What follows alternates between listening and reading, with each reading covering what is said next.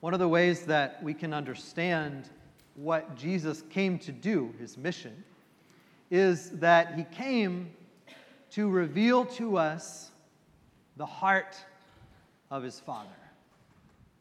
That Jesus came to reveal to the world the heart of God the Father. Because one of the consequences of sin, what it does, is that it distorts for us the image of who God is.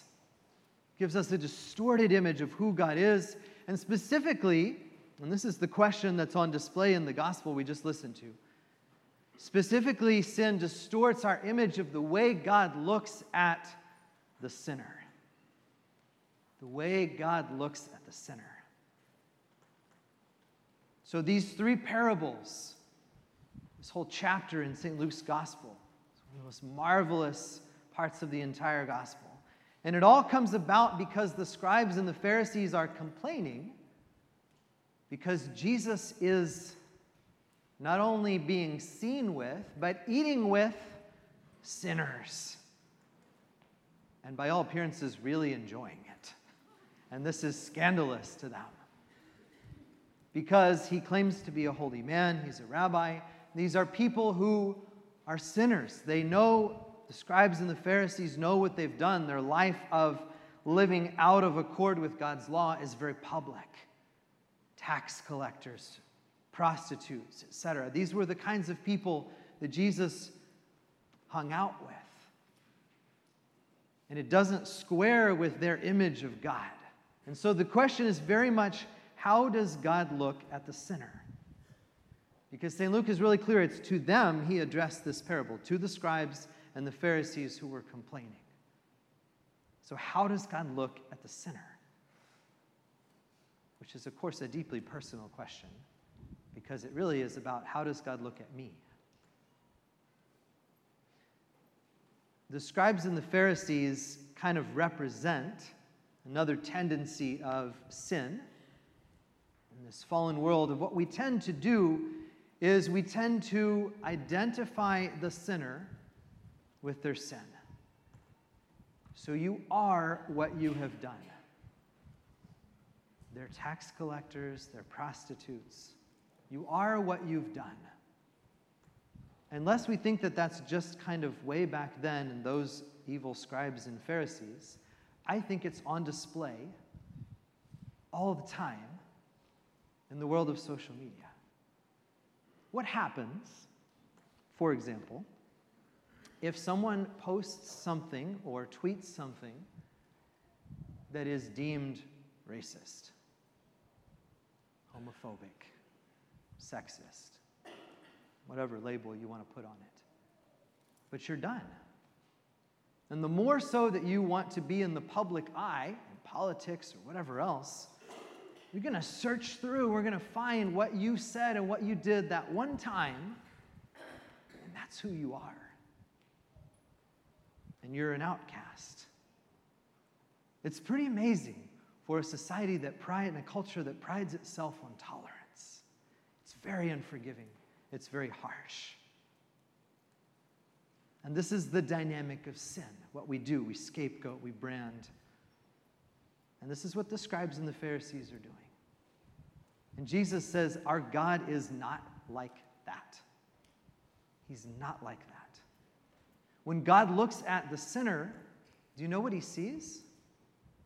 He sees pain. He sees suffering. Sin always, always causes suffering. And if we don't immediately see that, it's not immediately evident, then that too is the workings of and the consequences of original sin, that we're blinded to it.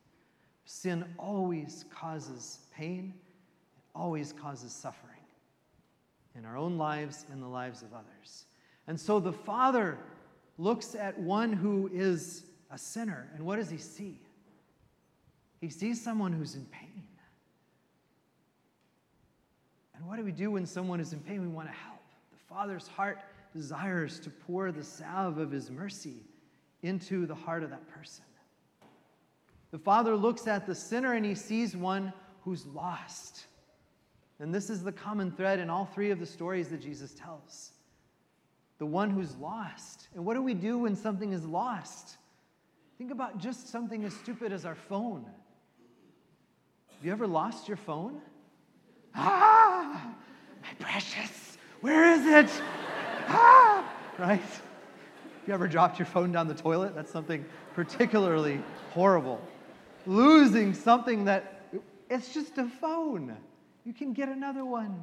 The contacts are all in the cloud, whatever, you'll get it back. Whatever that means, right? Just a phone. And yet we freak out. We obsess because it's lost, because it's mine. Have you ever seen a mom who's lost her child in the grocery store or the department store? Man, she goes into beast mode, right? It's like, I have to find this child because my child is lost. It's mine, my child, and he's lost. If that's true for us with a phone, if it's true for a mom with her child, how much more with our God? Because we belong to him, and because when we sin, we're lost. And Jesus holds up three different ways, or really four, that the Father relates to the one who's lost. Even the different parables, the sheep that just sort of, through its own stupidity, through ignorance, wanders off. The shepherd just takes it back. The one who's lost kind of inside the house, in the church, the woman searching, but then with the two sons. Jesus is holding up for us two different lies that we tend to believe. Again, the effects of sin in us. We tend to believe lies about how the Father relates to us. The younger son has believed the lie that his father can't love him if he's bad. If I'm bad enough, he won't love me anymore. That's why he's got his whole speech rehearsed, right? He's ready to come back as a hired servant. Because coming back as a son is out of the question. He knows he's lost that inheritance, he thinks. And what the Father sees, the Father understands. See, this is the beautiful. Father understands what it's going to take for him to realize the suffering and the pain is for him to go off and to live this life of dissipation. It's a wonderful word. The image I have when I pray with this passage is it's like he's wearing a sweater, and as he's leaving the Father's house, he kind of snags the sweater on the door frame. And then as he's going, and as the whole journey off to this far country, he's slowly unraveling. He's just kind of coming apart. Fellow sinners, we know what that's like, right? Being overwhelmed in sin, just feeling, what's happening? Where is my life? Who am I? Dissipation. You see, the beautiful thing about that image is there's a thread to go right back home. It's the trail back home. And he just follows it and he goes back. And the Father, of course, has let him go, but is watching and sees him from afar and welcomes him not as a servant, as a hired hand, but as a son. Because he never lost the sonship. So the robe and the ring and the fatted calf, because you're my son and you were lost and now you're found. He doesn't love you any less when you're bad. He doesn't love me any less because of my sin. In fact, it engages his heart more. Now the other lie, the older son has believed the lie that his father will love him if he's good.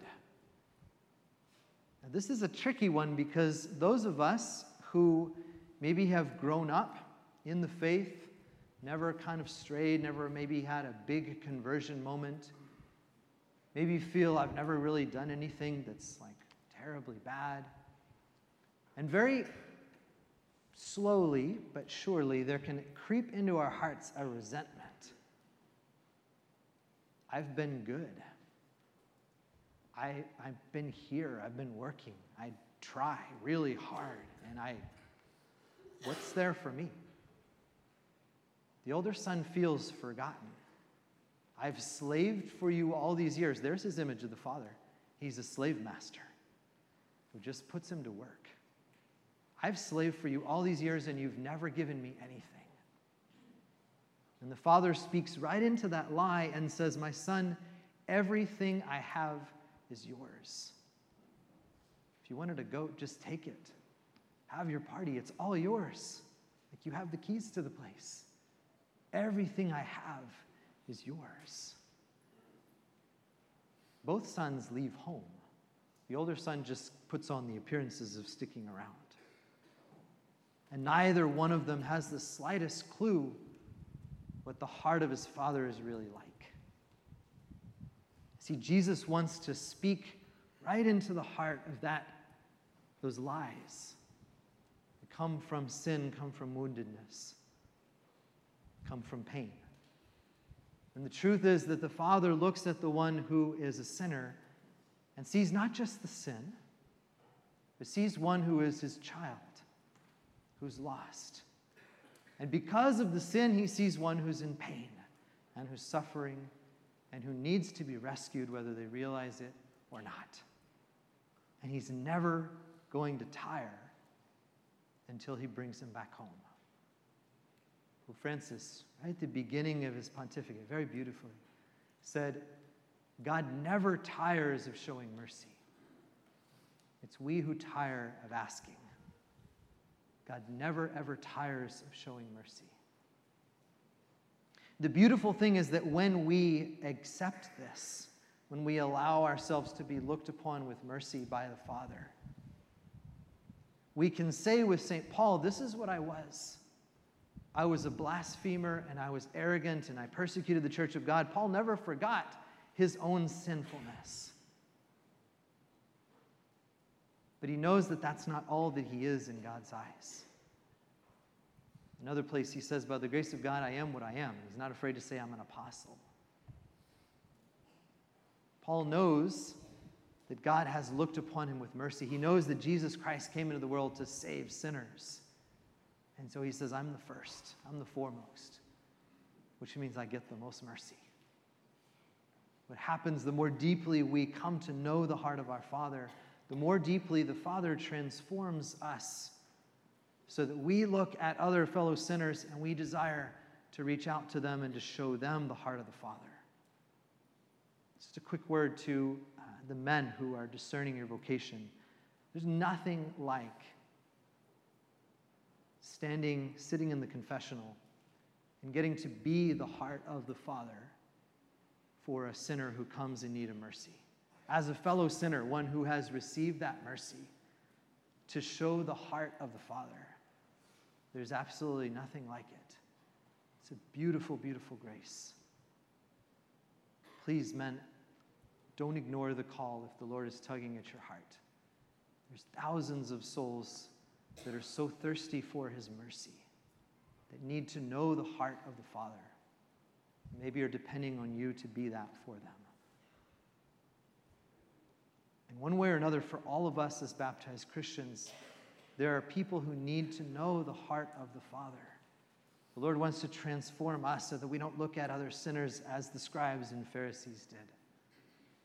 That we look at them and we see one who's in pain, one who's lost, and one actually who's just like me.